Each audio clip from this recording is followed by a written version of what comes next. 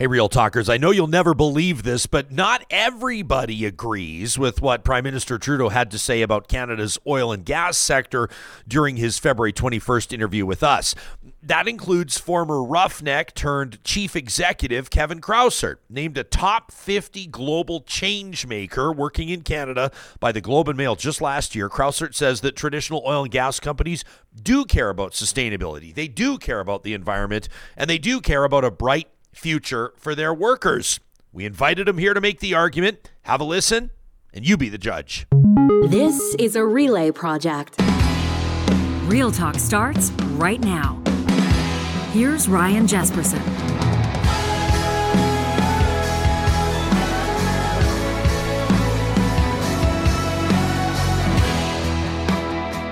You know, one of the best things about hosting a talk show, or I hope, listening or watching a talk show, being a part of a talk show like Real Talk, is an interview happens and then it prompts questions and it gets people thinking, and then it prompts emails and feedback and tweets and DMs and more conversation. And then the next thing you know, we're going down avenues of different conversation, learning more things, expanding our knowledge, man. That's exactly where this episode of Real Talk is going. Johnny, are you ready to expand your knowledge, man? Oh, man. Why are you talking like this this morning? I don't know. I just feel good today. I'm wearing flannel. We're comfortable. We've got an innovator on the show today that I think is going to blow our minds. But what I love about this is that you're about to meet an Alberta-based innovator that's doing really impressive things in Canada's energy industry. And this is a spin-off of our conversation, our exclusive. You might have heard about it. We've talked about it a couple of times. Our sit-down with the Right Honourable Justin Trudeau, the Prime Minister of Canada, on February 21st. Well, he said a lot of things that got a lot of people thinking. Some people have been humming and hawing over his comments, and some people have been just pissed off, believing that the Prime Minister unfairly characterized or perhaps misunderstands what's happening in the province of Alberta. This is a tale as old as time, of course. But when the PM came on and talked about how Alberta oil companies haven't had the backs of oil sands workers because they haven't been preparing for the future and they haven't been investing in tech and innovation to prepare Alberta's energy industry for yet more prosperity in the decades to come, it lit a fire under a bunch of you, including, and I'm not going to use her name, but a real talker who sent us an email. She works in something in the government of Alberta. I'm not even going to identify exactly where she works because it's so high up the chain that it might become obvious who this person is. And I believe that she's writing in confidence, just trying to ensure that the quality of our conversations and the depth of our understanding on these issues is, well, frankly, deeper than any other talk show goes. And so I'm grateful for that. I'm going to read the email in just a second, and then we're going to learn a little bit more. We're going to get a tale from the other side of the coin, another perspective, a different take on what's happening in Alberta's energy industry. And if everything goes according to plan, it will get us thinking even more and seeking to understand even more about what's happening in oil and gas and other energy ventures across the country, where the brightest minds are going, what they're working on, and what the future really looks like when it comes to Canada's energy sector. Let me tell you this, we wouldn't be having the conversation without Business Career College this morning, and they have a very clear and simple message to those of you that are ready for something different. You're looking for a new opportunity, a rewarding and high-paying career, but here's the rub, here's the thing. You don't have an insurance degree. The best news is you don't need any university degree. You don't need any post-secondary degree at all to get started with an insurance professional with Business Career College. You know, in Canada, insurance agents are starting around $60,000 a year and soon making close to six figures. All you need to do is take an approved course and then pass a licensing exam. Business Career College offers industry-leading approved courses in life insurance, property and casualty insurance. Plus, they've got expert instructors that are absolutely passionate about helping you launch your new career. Let's level up your career. Choose your designation online at businesscareercollege.com. Here's the best part, because you're hearing about this on Real Talk. You're going to save 15% off any insurance course with Business Career College when you use the promo code Real Talk. That's all one word, Real Talk, at businesscareercollege.com. So we talked to Prime Minister Trudeau. We talked for about 35 minutes. We covered a lot of ground. I know for a lot of you, we didn't cover enough ground. We appreciate your feedback. We'll get to more of your emails here. I mean, honestly, we wouldn't keep reading them if they didn't keep plopping into our inbox. We're getting dozens and dozens days after the PM's appearance here on Real Talk. But it was this one that jumped out. We'll call her Landy, not her real name, but we have verified the validity of the email, the validity of the job that Landy does. Okay. Johnny, we fact-checked it. This is the exact kind of email from the exact kind of audience member that you want. And Landy says, Jespo, I work in a newly established secretariat. We're going to call it, let's say, sustainability, emissions reductions, and innovations. That's the general themes here within the government of Alberta. I won't say specifically where. And prior to that, I've worked in, different environment and protected areas, applications in different levels of politics. So you can imagine my surprise, says Landy, when the Prime Minister of this country comes on your show and pretends that TIER, that's TIER. Remember Sarah Hoffman mentioned this in our conversation with her, the aspiring NDP leader, Alberta NDP leader, pretended that TIER, the large emitters tax that's paid for by the oil industry that directly funds emissions reduction and energy transition innovation.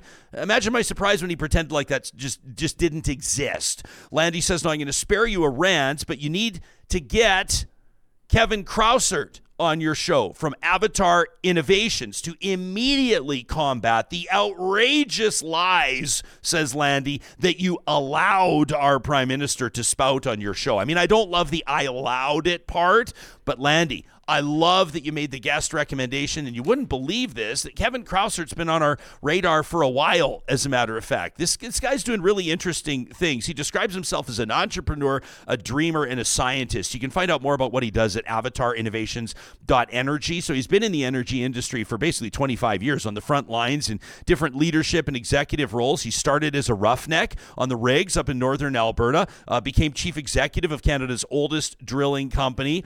He began through the course of COVID, Canada's first energy technology venture studio and Calgary's first energy venture capital fund, backed by some of the largest energy companies in the world, as CEO of Avatar Innovations, and he's making his Real Talk debut today. Kevin, I want to welcome you to the show, and thanks for making time for us. It's good to see you.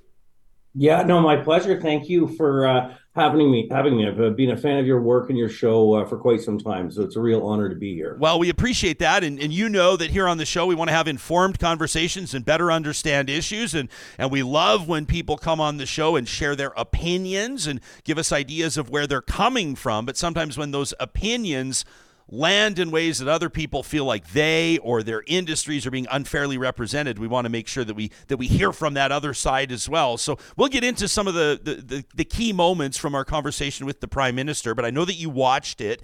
What was your general impression? What were some of the takeaways you had after watching that? Well, I'll leave my comments to the areas of energy and climate that he spoke about.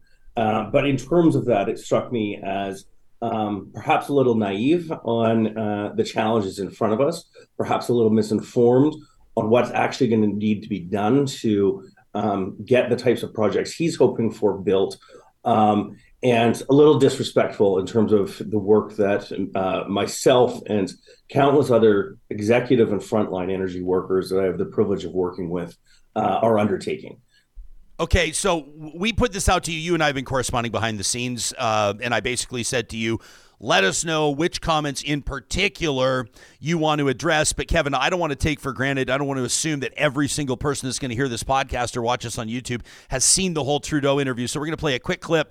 This is a portion of the Prime Minister on Real Talk. It was coming up on a week ago. It was February 21st. Here he is talking in particular about the energy industry, including some of the big players right here in Alberta. Governments should get out of the way of Albertans actually innovating and creating that better future that they can work and build and deliver. If you can build a pipeline for oil sands oil, you can build a pipeline for hydrogen. If you can build the technology necessary for an oil sands refinery, you can build the technology necessary for a hydrogen plant. These are things that Albertans will have great jobs in the future if the Alberta government gets out of its ideological opposition to doing things that are good for workers, good for the planet, maybe not good for classic oil sands companies, except that they're also investing massively in decarbonization and renewables. This is the dynamic that, quite frankly,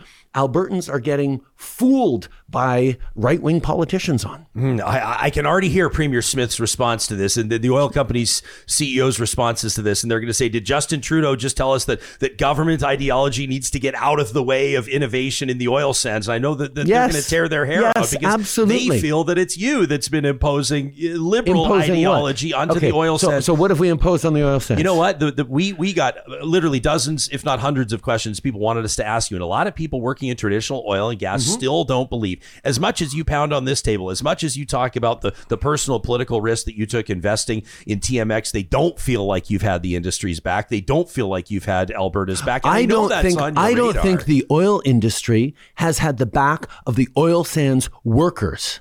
I don't think the industry, by dragging its heels on decarbonization in some sectors, some of the oil sands companies have been really innovative and are leading the way on that, and that is great. And we are encouraging them, and we're investing with them, and we're supporting them in decarbonization investments. But those who are crossing their hands and saying, you know what, the world's still going to need oil for another decade or so, another few decades. It's still going to need every drop that we can produce. So why would we raise our costs right now and invest in innovation when we can just do the same things we've been doing for decades and make profits? And the fact that we're going to leave people with a dirty mess and no jobs because we haven't prepared for the jobs of the future, well, that's a problem for the next generation in this community. My job as a company, as a shareholder, is to draw profits out right now. That is what is hurting oil sands workers, and they've been fooled by people who are saying, oh, no, the climate change is a liberal or a Chinese plot. You don't have to worry about it. Just keep doing things exactly as they were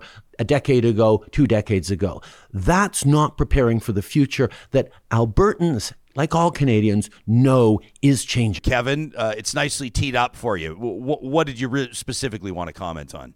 Boy, there's sure a lot to unpack. We gave you about 100 things. Yeah, I'll go with, I think, one of the first ones that I think struck a nerve with myself as well as many other in the industry.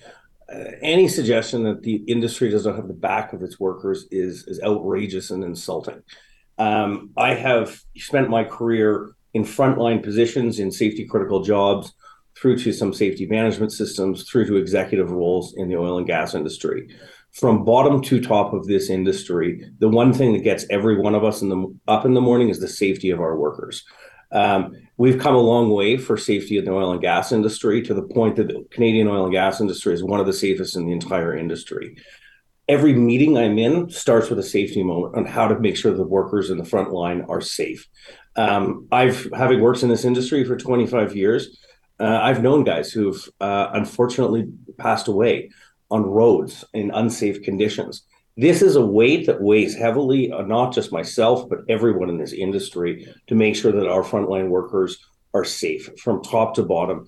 And to somehow suggest otherwise is fundamentally insulting. It is also disrespects the incredible work we've done as an industry to make the Canadian oil and gas industry the safest, if not the safest, anywhere in the world. I don't want to take away from that, and I've never worked a day on a rig in my life, but I got more the impression that when he talks about how he doesn't have, or rather that oil companies don't have the backs of oil sands workers, my impression of what he's talking about is that they're not preparing them for the future. They're not preparing them for automation. They're not preparing them for innovation, transition off, traditional oil and gas, et cetera. Like, he's not looking out. The oil companies he's suggesting are not looking out for their long-term career prospects and prosperity. That's what I thought he was getting at. Yeah, he might have, but it was a loaded sandwich, and so I wanted to get that one out of the way first, because it's the most important issue for anyone who works in the oil and gas industry. Second piece is on, if the assumption then is he's commenting on, are we preparing workers for the energy transition? I'm going to go with this in sort of two ways. There's probably about 20 drilling rigs right now that are not working in Alberta because we don't have the people. So first of all, what are we transitioning these people's jobs to? There's not enough workers as is. Talk to anybody in the industry. They're hiring. They can't find enough people. So first of all, what transition are we talking about? Because there's not enough people for jobs right now as is. The second piece, in terms of preparing people for the transition, I would like to remind him of the work that we are doing at Avatar, as well as having hosted several of his ministers in the energy transition in downtown Calgary, which is a working space for oil and gas workers to work alongside innovators, university researchers, and supported and funded by the oil and gas industry to start building the skills and the technologies that are going to be required in the future. Avatar, my company, we have now had about 4,000 applications from oil and gas professionals to participate in our programming. That is a curriculum whereby we work through the macro trends and threads of the energy transition: entrepreneurship, sustainable finance, energy economics, adaptability, technology competencies. And the 1,000 or so alumni that have gone through this program have seen their careers in the oil and gas industry and building up the skills for the energy transition. We just launched another cohort on Friday with an additional 200 individuals. And so these are oil and gas companies, true industry leaders like Cenovus and Suncor, who are investing not just with dollars, but with people to be driving the future of energy and ensuring that the skills that are going to be required in the future. So there already is this programming. We're very proud of it. Had you been at our event on Friday, you would have seen the lineup down the street to get in, because the 450-person theater was filled with oil and gas workers, executives. A roughneck, one of our alumni, drove in from a rig from the field for one of the events. We are preparing people for the future of energy busily. Do we need to do more? Absolutely. But we'd love for the federal government to sort of step up to the table and say, okay, well, here's where the skills are going to be in the future. Here's the skills that we have right now. And how do we build those skills? And the oil and gas industry is doing it. We have 1,000 alumni who've already done it, and we're building more and expanding rapidly. Okay.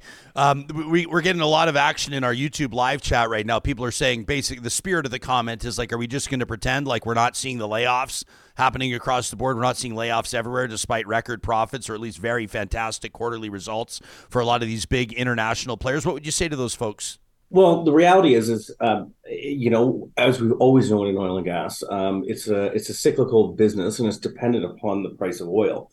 And for us to maintain as a competitive industry, we need healthy companies that are generating return for their company. The sad reality of the oil and gas industry is that much of the employment of the industry is actually on the service side of the business. And having run a drilling company for my life and know what it feels like to have rigs laying down when the oil prices crash, that's a factor of our industry that allows it to sort of be competitive on a global basis. For us to be competitive, we need to be able to generate returns for global shareholders. And the way oil companies do that is by managing sort of activity. And again, I think that speaks to the need for an entrepreneurial activity and an entrepreneurial mindset of continuous education in our industry, such that, when the rig shuts down over breakup, or it shuts down because its prices have softened a little bit, where are the opportunities you're finding to build your value. Long gone are the days where an individual can take one training course, a certificate, and then be good for the rest of their career. What the skill that is actually needed in a rapidly evolving technology future is constant education and constant upskilling of your skills, and then working hard and using entrepreneurial principles to find it. So, I guess my answer to that is yeah, of course there's up and downs, and those are not necessarily driven by the energy transition. Those are driven by global pricing of commodities. But what we all need to do, and what the Alberta history has been, is find opportunities like training initiatives. Go and build out your network so that you're constantly finding new economic opportunities, and get to work. That's always been our spirit, but that is not much to do with the transition, in my opinion. Okay, I want to just give our audience a chance to learn a little bit more about what you do. They can check out avatarinnovations.energy, Canada's first corporate venture studio, you claim, focused on decarbonization. You say you're an innovator in global energy transition. Avatar building a new energy future. through leadership, entrepreneurship, collaboration, and capital. These are all the right words. You're using all the right words. So why do you think that I'm not pointing the finger at you? Justin Trudeau didn't sit here and talk about Kevin Krauser, but you, let's say the collective you, the industry, why isn't it getting much credit from the PM, do you think? I think that I don't know. He's well aware of the work that we're doing at Avatar. And it's not just words, right? And it's action. 1,000 alumni, portfolio of 42 energy transition technologies sponsored by oil and gas in various stages of development. Alberta's first energy transition venture capital fund with Synovus as our lead investor. He's well aware of these initiatives. What I understood from his comments is I think he's trying to find a simple excuse to why we're not running faster on major emissions reduction capital projects, such as hydrogen, carbon capture, biofuels, et cetera. While you've seen some phenomenal FIDs, there's been 3 FIDs, final investment decisions in the project in the past year on these types of emission reductions projects. The reality is the reason we're not moving faster on these isn't because of a willingness from the industry or an eagerness. It's in fact the exact opposite. It's finding the right investment climate to be able to make these investment decisions. So when I hear him say, well, it's time for government to get out of the way and allow the province to start innovating and building, I would respectfully say there's a number of key pieces that are in his court that can be done to ensure these projects go forward. First and foremost, to get any of these carbon capture projects on the books done, we need a legislated investment tax credit for carbon capture that has been in the planning phases for quite some time. No one is going to risk capital if they think that the economics of how they're doing it are not certain. We need certainty around carbon pricing, whether that's a carbon market contract for difference, anything along those lines. That is very much in the federal government's hand to sort of compete with. And then beyond, if he really wants Canada to be a world-class industrial global emissions technology and innovation player, there are many, many mechanisms that can be sort of brought to the forefront in terms of developing an entrepreneur-first piloting system as opposed to a government first. We need to create new incentives to demonstrate facilities. We need to incentivize early adopters to do first of kind projects. We need to correct the mismatch between risk return capital availability for some of these projects. There's solutions that are at the table to make sure Canada wins at this, but a lot of them are in his hands. So how much of this do you think is politics getting in the way? Like how much of this is the Alberta government warring with the feds warring with the Alberta government, ideological differences that you might describe in divorce court as irreconcilable? How much of this do you think is politics kind of getting in the way? Having the privilege, or I guess the misfortune, depending upon how you want to frame it, of working both with the federal government as well as the provincial government, and having worked with political parties of sort of all stripes, I really try and steer out of the politics and call a spade when it's a spade and call a win when it's a win. And realistically, behind the scenes, the conversations are more productive than I think the headlines would have you believe, in the sense that this is all parties want this to happen. However, the means of going about it are very much not in agreement. And that's what maybe gives me some encouragement. How can we create an energy system of the future that delivers a higher utility and a lower cost energy source fit for the future? And that is really the sort of crux of the decision. And I think there's some trust that sort of needs to be rebuilt as well. There's frankly broken trust. Nobody wants to take responsibility for why it's not working in their corner, but everybody wants to say point out why it's not working because of what the other corner is doing. Sure, we see that all the time. But who broke whose trust, and how does that get rebuilt? We actually had at our event on Friday where we had the 200 participants kicking off. We actually had a game show with Peter Terzakian, Managing Director of ARC Financial, and Dr. Mattia Romani, who was leading the COP28 negotiations on the $30 billion fund, climate fund that was just announced. And that was one of the game show topics. And the winning answer from that game show is you do what you say, is how do you rebuild that trust? And so from the government saying, well, we're going to legislate carbon contracts for difference, create a certainty around carbon price, create a simplified regulatory environment, do it. And likewise on the oil and gas side, they need to get these projects going as well. Until that trust is rebroken between the two sides, until they both do what they say, it's going to be a difficult slog. But it's as simple as do what you say. Yeah. Do you I'm going to ask you an oversimplified question, okay, just to get the point out, and then you do with it what you will.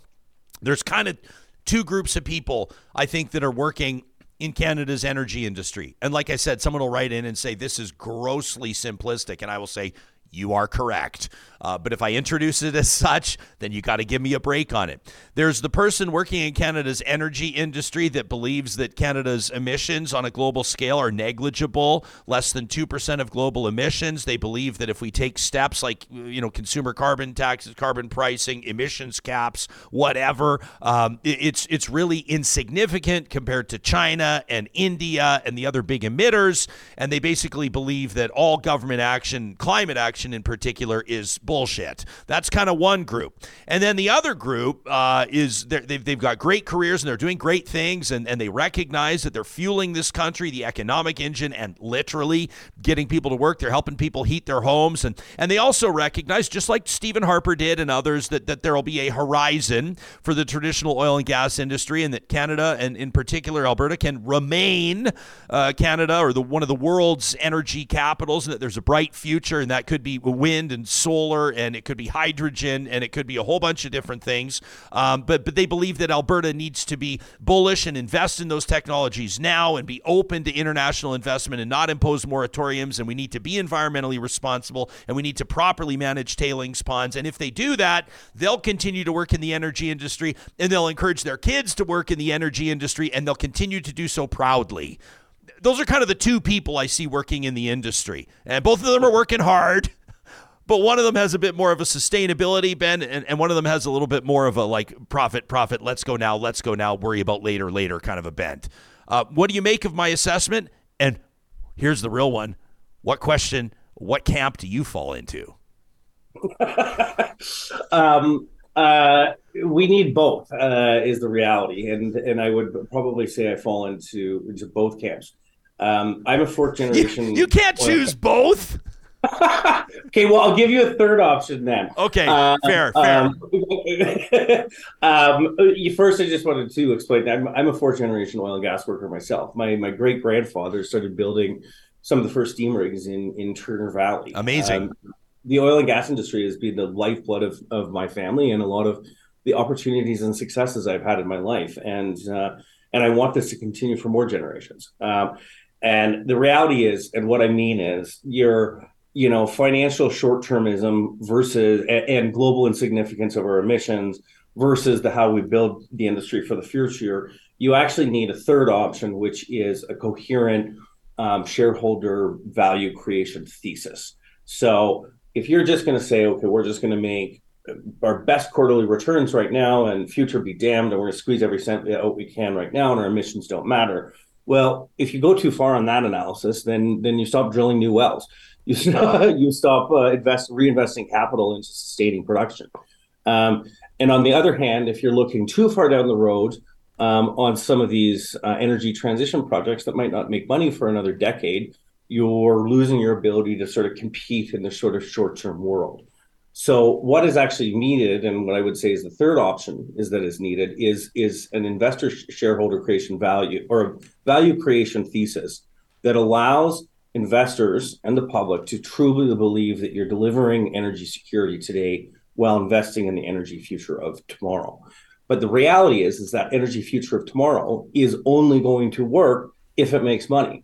And so that is why we need technology and innovation on a scale that we've never had it before, to make sure that the new energy sources that are coming in, the new emissions reduction projects are coming in, are delivering a higher utility, lower cost energy source for people. That's why technology and innovation and the forums like we have at Avatar are delivering that future in new structures. And we're getting a lot of global attention because no other jurisdiction in the world has figured out how to do that.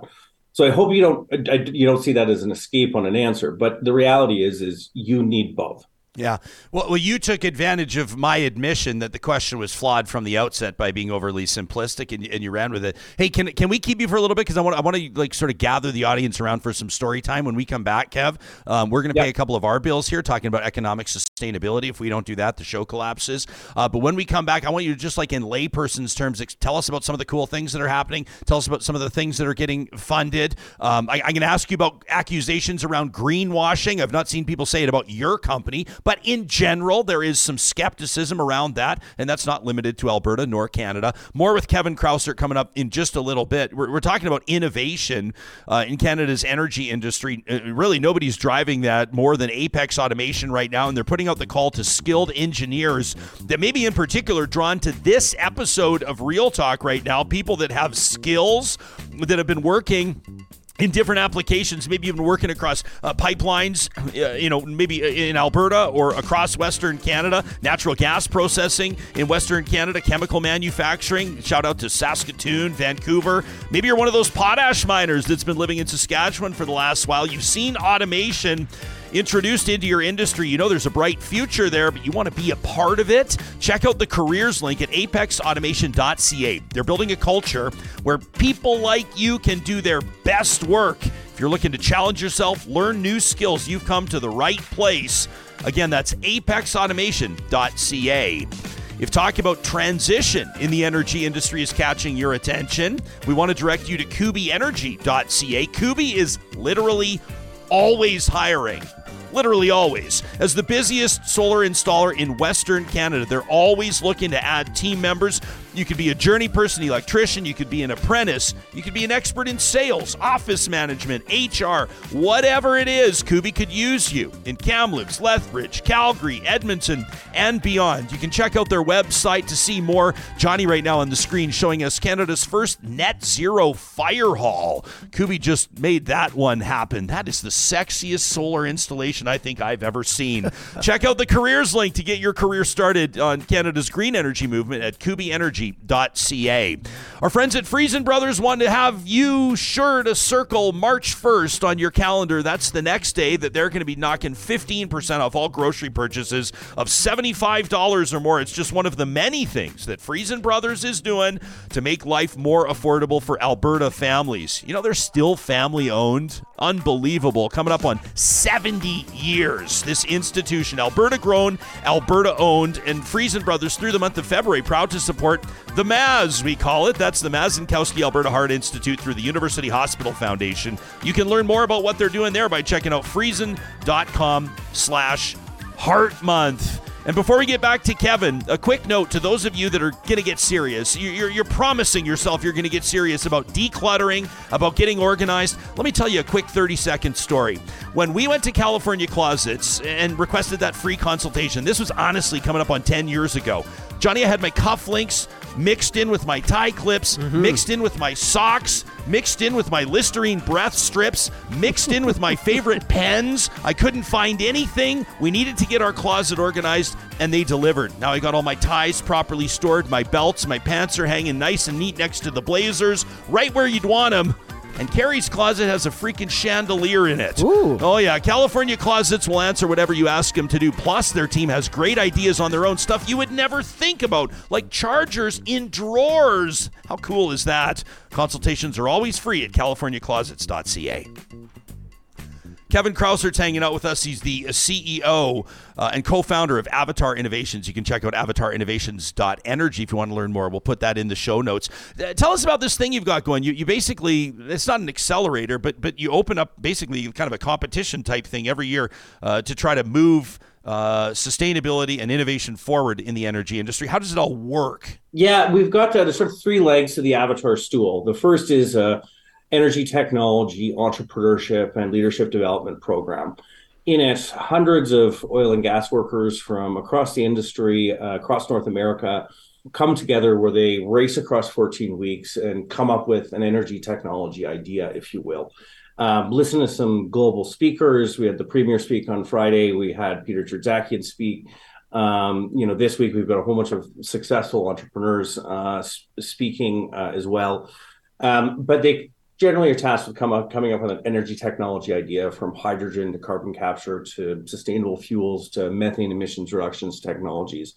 At the end of that 14 weeks, they pitch their concepts back to our corporate sponsors. As I was mentioning before, Suncor, Cenovus, Imperial, Tourmaline, Spartan Controls, National Bank. And then the corporates choose the technologies for priority development that are interest to them. So that's the second leg of the stool, the studio, through our partnerships with the University of Calgary, University of Alberta, and Texas A&M. They get a little bit of pre-seed capital and go and prototype it, see if there's a there. And then at the end of that exhaustive 20 weeks, should there be good fundamental science, product market fit, we then sort of hand over the technology into a newco, and then through our venture capital fund, we'll place seed stage investments behind it. But because the technologies have been built inside the industry capable of scaling them, they've been reaching market at record pace. We had a remote methane monitoring technology that went from concept to commercial pilot with a major midstream operator in less than 12 months. That's not only breakneck speed from a tech dev perspective, it's also breakneck speed from an industry perspective.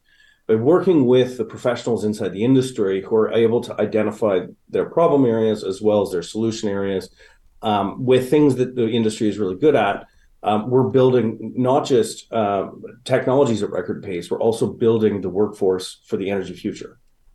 Can you give us an example of something that's come out of this program? Like, can you dumb it down, put it into layperson's terms so we can understand it? Something that's really cool that went from sort of the conceptual stage and is either all the way through it or very close to being implemented, that you think will make a demonstrable difference when it comes to the basically the environmental footprint of the energy industry? I'll give you three, actually. There's a few that I can't because they're under deep confidentiality agreements, but three that I think are pretty cool that explain the power of what we're doing. One of the methane team that I was talking about, obviously, as any Albertan knows, that remote information or data in remote work sites is really difficult to get, let alone the massive amounts of data that's going to be needed to monitor fugitive methane emissions. They came up with a really cool relay system that can sort of pinpoint methane emissions and then deliver the signal across 20 or 30 kilometers.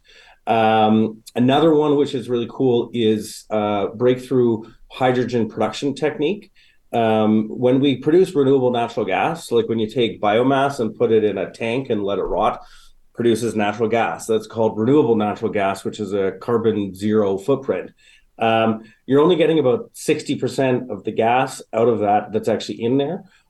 They came up with a really cool technology that can actually juice that to about 90%. So increasing the amount of renewable natural gas that we can produce.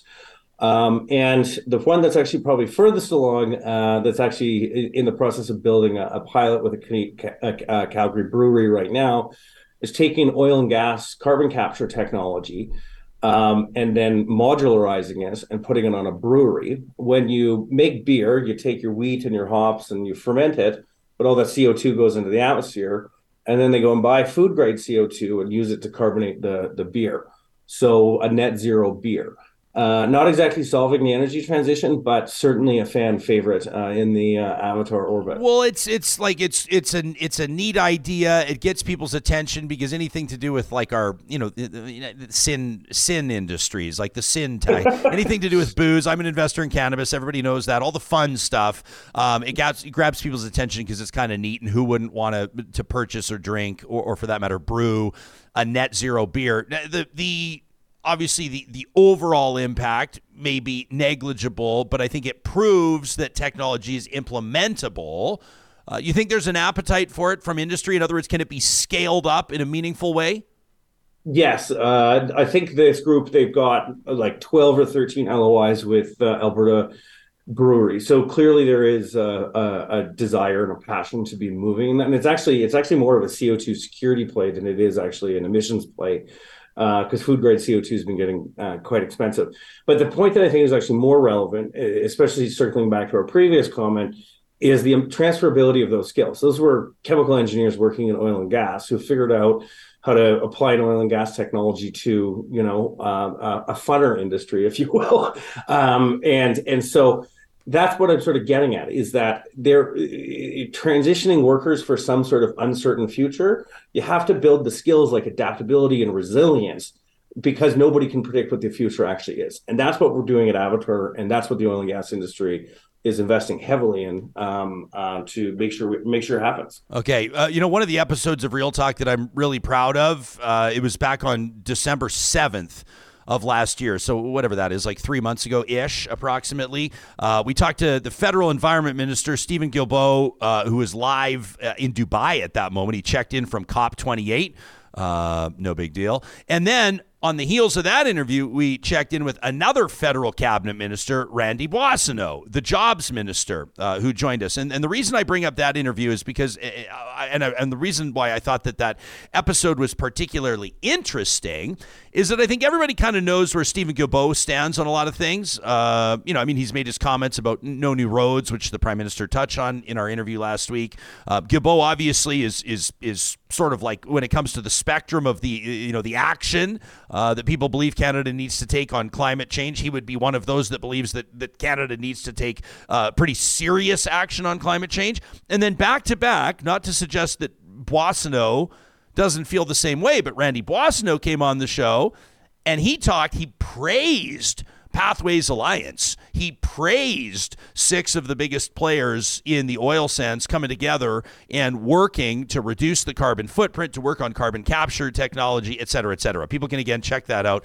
I loved what we called that. We called that episode Cap That. Yeah, Cap That is what you're looking for in our podcast archives. So what does it tell you about the federal government, where you got the jobs minister that says the Pathways Alliance initiative is very important and significant? We've got the industry players in on it. You got the federal environment minister, who I don't think really many folks in Alberta working in the energy industry would see eye to eye with. How do you wrap your mind around that, the perspective of the federal government moving forward, and what do you think the oil industry needs to do to be able to work with government on establishing policy that's going to keep Canadian jobs, keep Canadian prosperity, and also keep Canada doing what it needs to do as a climate leader? Talk about another loaded question. I try and stay out of the palace intrigue of what's happening behind closed doors. I do speak with ministers of all different jurisdictions. Sometimes we give conflicting information as well.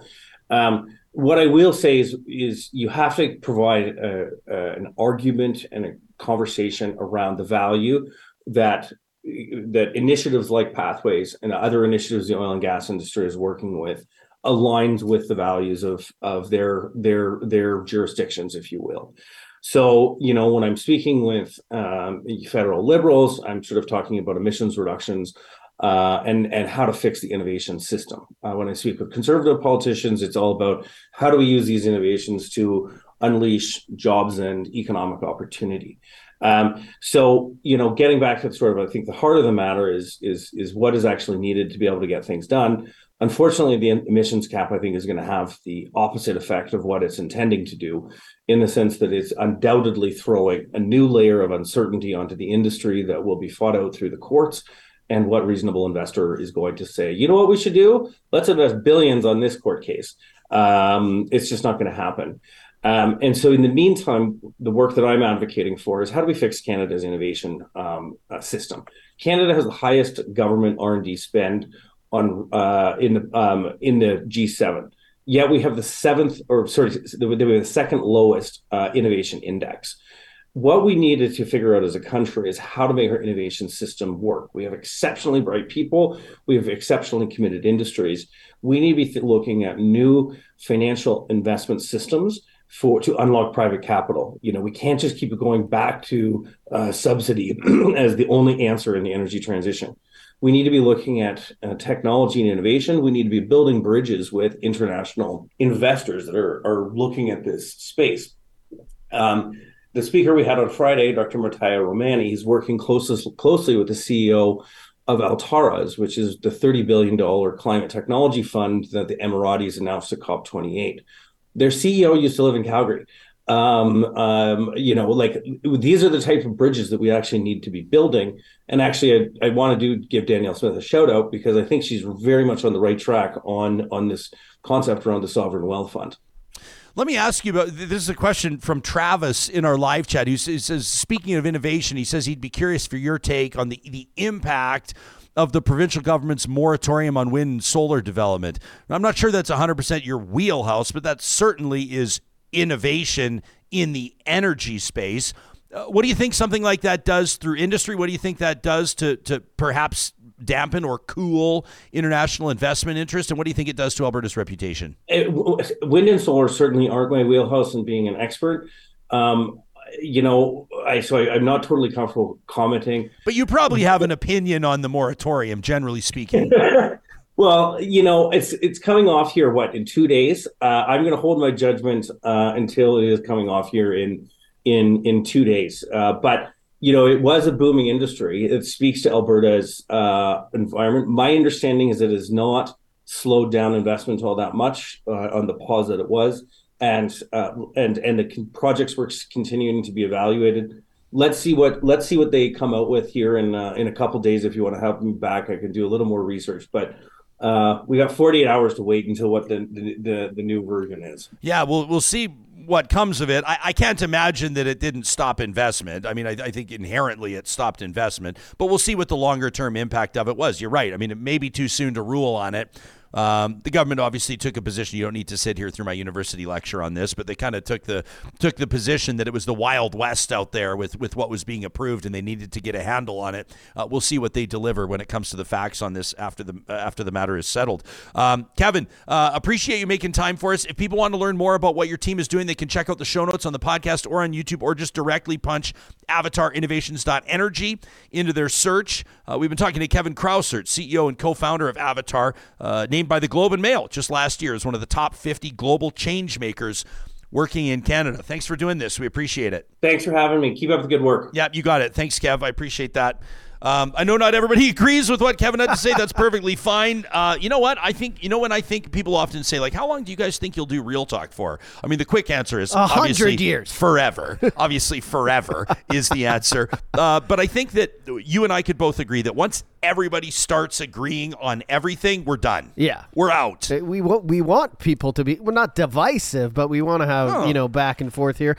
And I can see people in the chat today are back and forth on it. So that's great. But that's good. I mean, we got people working in the energy industry that quite rightfully want to have their voice represented. Sure. Now, whether or not you could work in the energy industry, and maybe someone will write into us and say, well, he doesn't represent my voice. Send us an email to talk@ryanjesperson.com. We're going to get to more of your emails. You're going to go, how long are they going to talk about this fucking Trudeau interview? Probably for as long as you guys keep mailing. As long as you guys keep talking about it, we'll keep talking about it. I keep getting stopped on the street. I was at the Oilers game last night, and everybody wanted to talk about it. Everybody had questions about it. Everybody wants to know behind the scenes, what was it like? And so we're obviously happy to continue to focus on that and talk about that. I saw you're with Ian Hannah-Mansing and his hey son. Buddy, I want to tell you a little story about that coming up in just a second. But first, I wanted to let you know, of course, that the program, this episode of Real Talk, is happening with the support of amazing partners like our friends at Complete Care Restoration.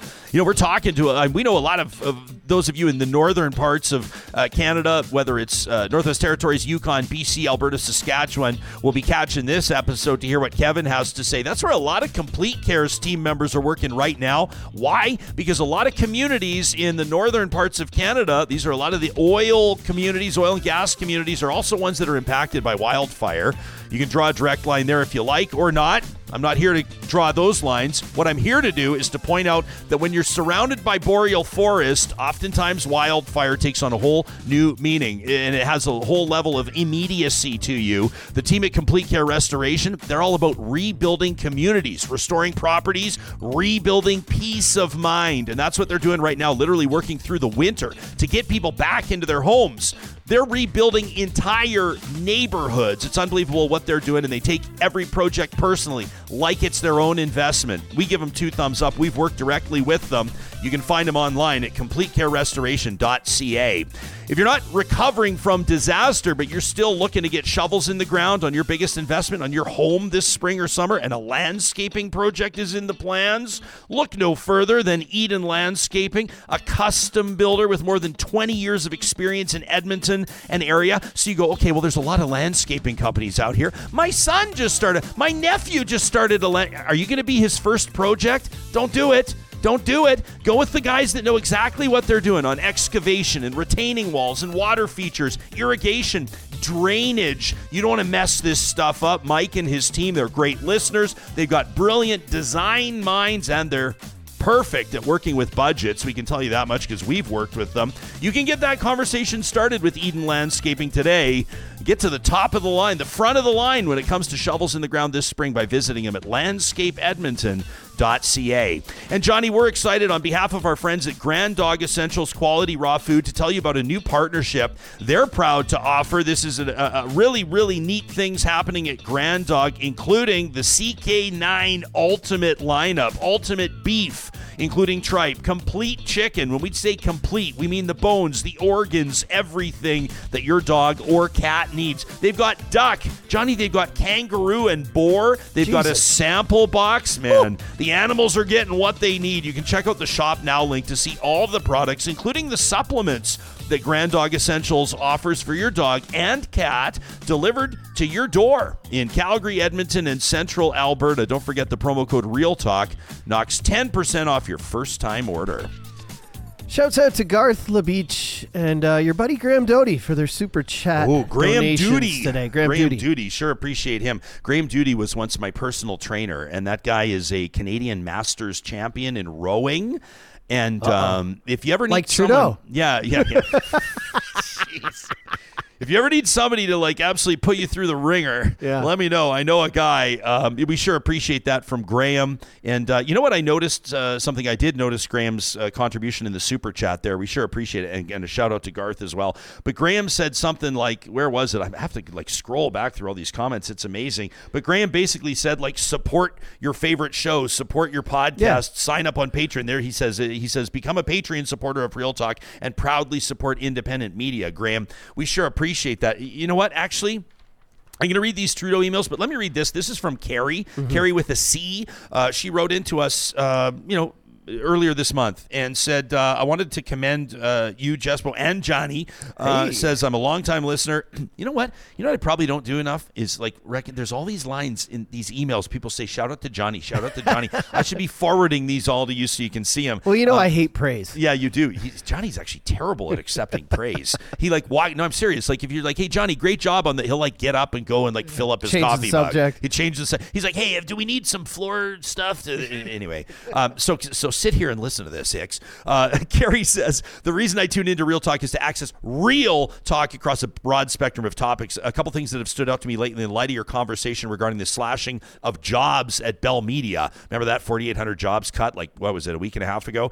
Carrie says, what if we're wrong? What if that model is dying off in favor of a more resilient, cost-effective way? I don't know. She says, I'm not in the media. I spent over a decade working for government, and I also successfully ran a small business that employed over a dozen people for a number of years. And I think that those contrasting experiences help me see both sides, public services for the common good and numbers. What if we're seeing a shift because of the demand for how we consume information is changing? I think you're onto something, Carrie. Carrie says, I'm 45 and I wouldn't sit down to watch a news broadcast or read the newspaper. I don't even have a cable subscription. Our family of 4 got rid of that years ago. Instead, I turn to multiple sources like your show where I can source informed voices and facts. I believe in science. I don't believe everything I hear. I consider myself smart enough to apply a smell test to what I consume. I like that. Carrie says, which leads me to my point. How many of your customers, because that's what we are, truly appreciate that you're a small business owner? There's no matched RSP contributions, no paid holidays, benefits like dental for your boys. I'm guessing you took a pay cut of half of what you used to make. Incorrect. How often do customers and consumers really give thought to how you're funded and what your expenses are like? I appreciate that, Carrie. Says, as we enter a new era of media, like it or not, if we value receiving content from providers like you, then we sure as hell better pay for it. So I'll spell this out as clearly as possible from a thankful listener. Support this show with your hard-earned dollars. Every dollar counts. I promise I didn't write this, John. Every dollar counts. Become a Patreon member. If you can't afford, cut something you don't value as much. Consider this, Real Talk, similar to Netflix or Spotify or Prime or YouTube Premium. And keep up the great work, guys. Love from Carrie with a C. Beautiful. Shout out to Carrie. I love that. Love it. And like you mentioned, I wanted to give a shout out to a Patreon member. This is somebody who told me yesterday that he believes that he has caught more than 90% of our episodes since inception. Wow. Okay? Says he believes he's caught more than 90% of our episodes since inception, so I suspect that he'll probably hear this as well. I heard this over dinner last night. Shameless name drop coming. But you know, Ian Hannamansing, the most handsome, talented, silky smooth voiced news anchor in all of Canada, in all the land, the anchor of the National. 90% of our Now, I'm not episodes? talking about Ian. Here's the twist. Here's the twist. So Ian loves Real Talk. Yeah. Ian listens to Real Talk. I suggest everybody watch the National. And we're pals. And so we took our boys to the hockey game. We took our boys for dinner last night at the hockey game. Beautiful. And Ian's son, James, who's a chip off the old block, by the way, handsome fella, and he has the voice to match. Yeah. James Hannamansing, who's right in our wheelhouse, young, sharp guy, actually called Vancouver home for the majority of his life, but he's living in Edmonton right now. Let us know that through the course of the pandemic, he was listening to a ton of podcasts. He said he was listening to Smart List, and he was listening to Conan O'Brien's podcast. I listened to Smart all List these on the way here pods. today, yeah. Such a good show. Yeah, great. And he discovered Real Talk. Yeah. And he said that he connected with it, and I wanted to tell you how cool it was. James said he signed up for Patreon just so he could support Real Talk. That's amazing. On Patreon. How cool is that? That's awesome. 90% of the shows that we had this conversation the other day, we were amazing. We looked at our YouTube, we looked at our Podbean, we looked at our Spotify, Apple, we looked at everything. Are we doing things right? And one of the things we started discussing, and I'll just let like a little window for the audience, was do we have too much content? Yeah. Are we doing too much? Are we pushing out too much? Every day is a short, a highlight, 3 Twitter things go up, a reel episode. On Friday, you get the bonus with the flamethrower. Yeah. So for someone to listen to 90% of it, that is no small Well, we feat. told people I think it was about 2 years ago. It was right around the time you started with us. We cut our shows from 2.5 hours to like an hour 15.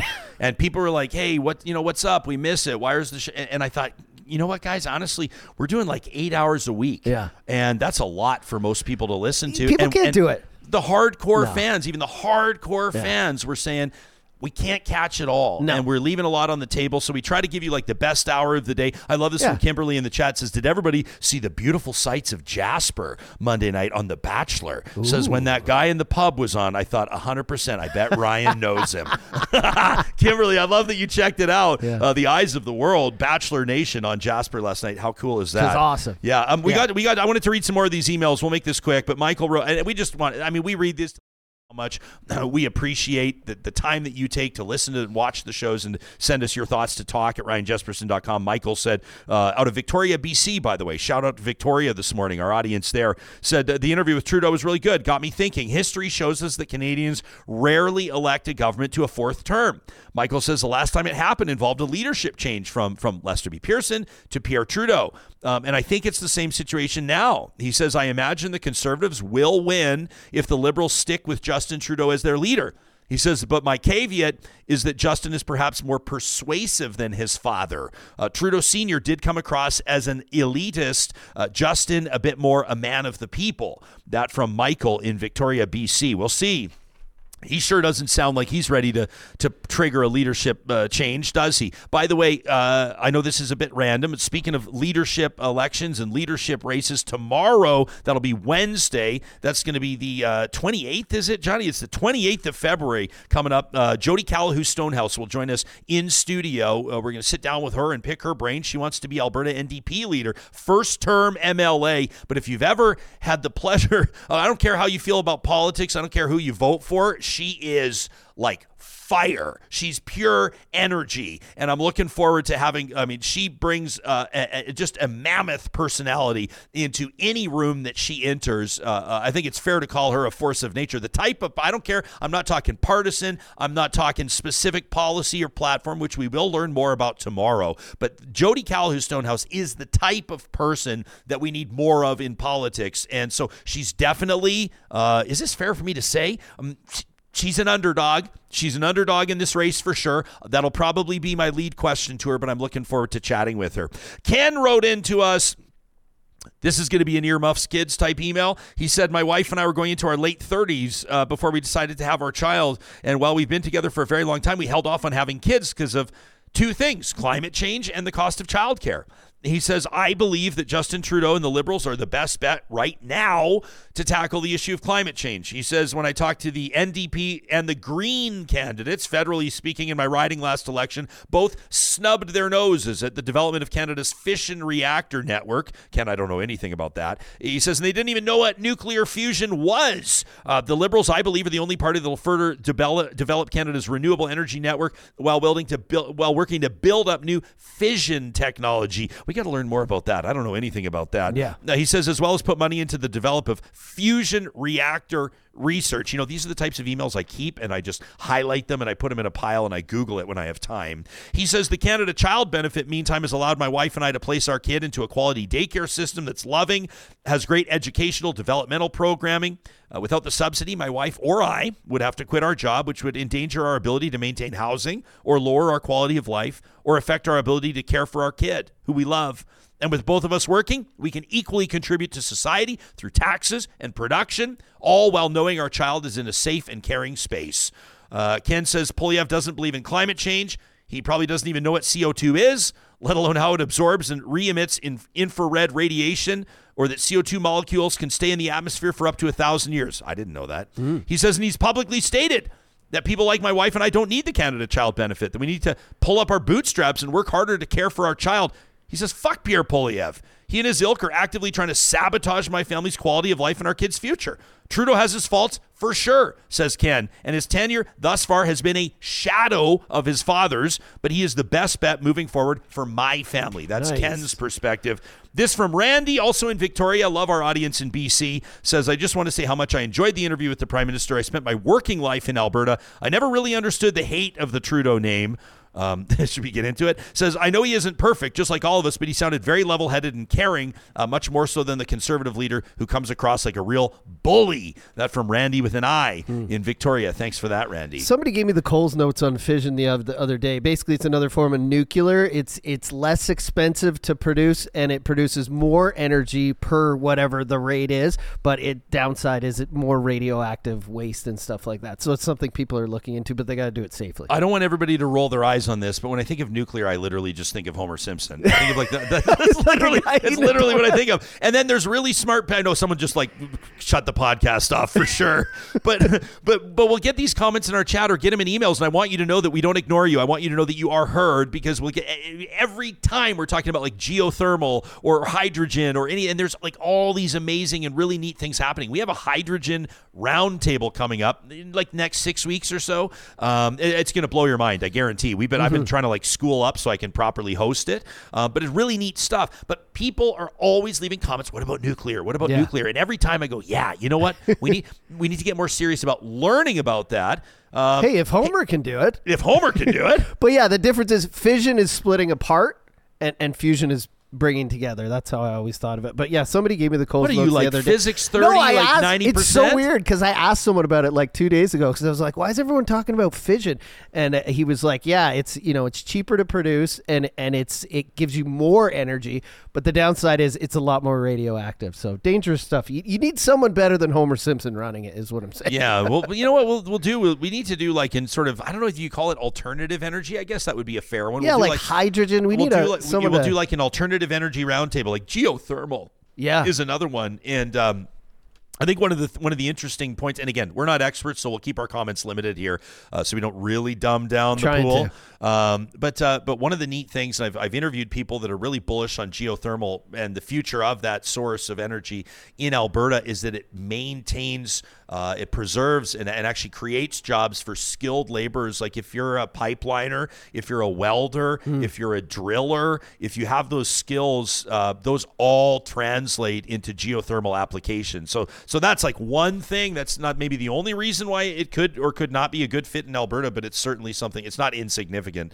Put it that way. Hey, before we go, look at this. Of course, our live chat is chiming. Yeah, they're coming in. Fission. Justin, like experts everywhere. Justin says fission is the principle that current reactors work on, and it's about splitting atoms to create energy. It creates fusion. He says, is the holy grail, where fusing two atoms together creates energy like a mini sun. Yeah, like a nucleus. Okay, yeah. Jamin, meantime, is pointing out abandoned wells, says there's no responsibility here. There's no innovation there. We've obviously talked a lot about abandoned wells, orphan wells on this show. You can, I mean, if you just want to Google like Mark Doran, Reagan Boychuk, you'll find those comments as well. Just Google those names in Real Talk Ryan Jesperson, or you can just scroll through our archives and find him there.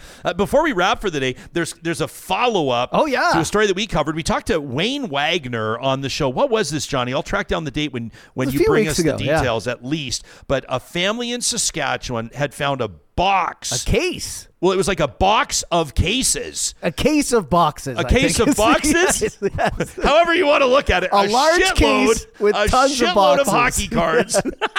Yeah, is it a box of cases or a case of boxes? Anyway, they found a ton of unopened hockey cards that could contain and virtually guaranteed at least a few Wayne Gretzky rookie cards, and they put them up for auction. Between 15 and 25, which is insane. So cool. Some of them sell for a quarter, half. I seen one go for $1.2 million. We have an update here. They have been sold. The family's super happy. Look at this. $5 million, over $5 million Canadian is what they got. It came down to an American and Canadian bidder. They were going back and forth. At one point, it was like $3,158,000. Then I looked again the next day. It was up at like $4 million.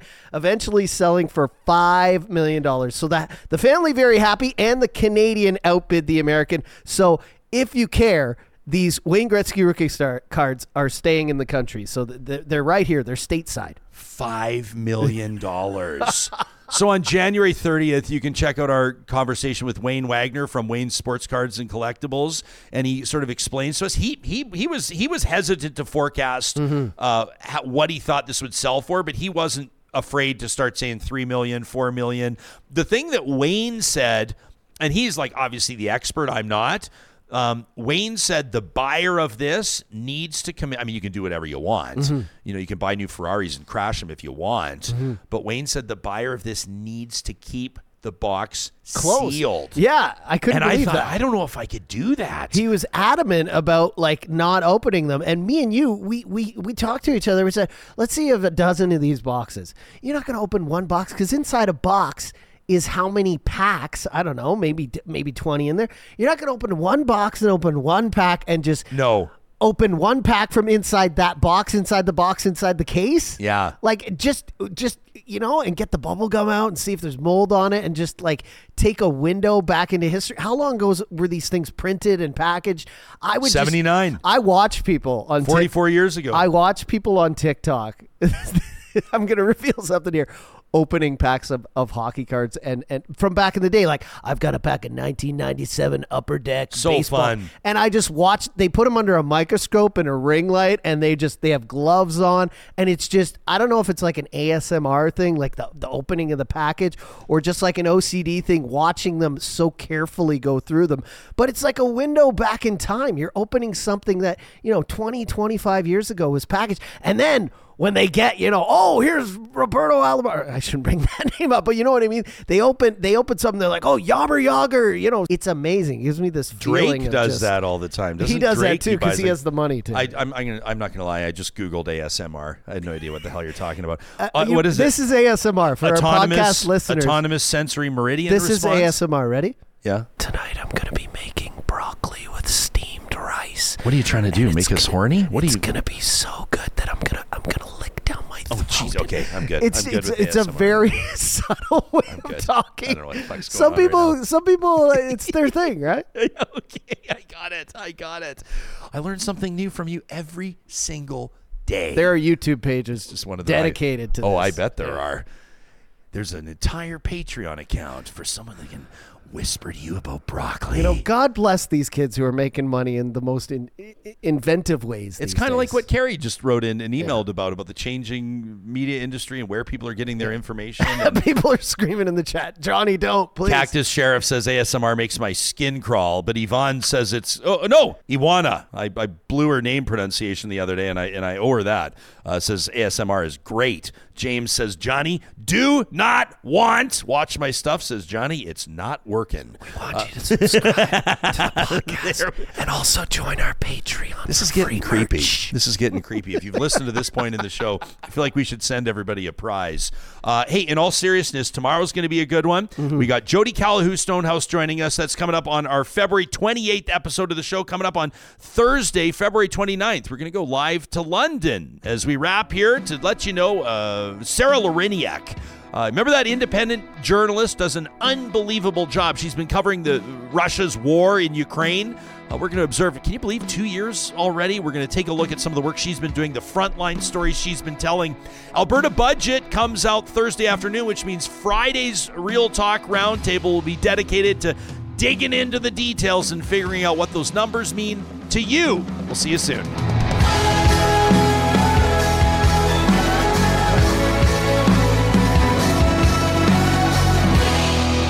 Real Talk is hosted by Ryan Jesperson, executive producer Josh Dunford, technical producer John Hicks, general manager Katie Cook-Chivers, account coordinator Lawrence Derlego, human resources Lena Shepard, website design Mike Johnston, voiceover by me, Carrie Skelton.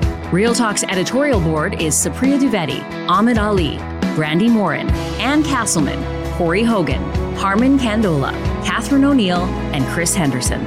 Member Emerita, Julie Rohr. Real Talk is recorded in Edmonton, Alberta on Treaty 6 territory, the traditional and ancestral territory of the Cree, Dene, Blackfoot, Saulteaux, and Nakota Sioux, home to the Métis settlements and the Métis Nation of Alberta. Real Talk is a relay project. For more, check out ryanjesperson.com.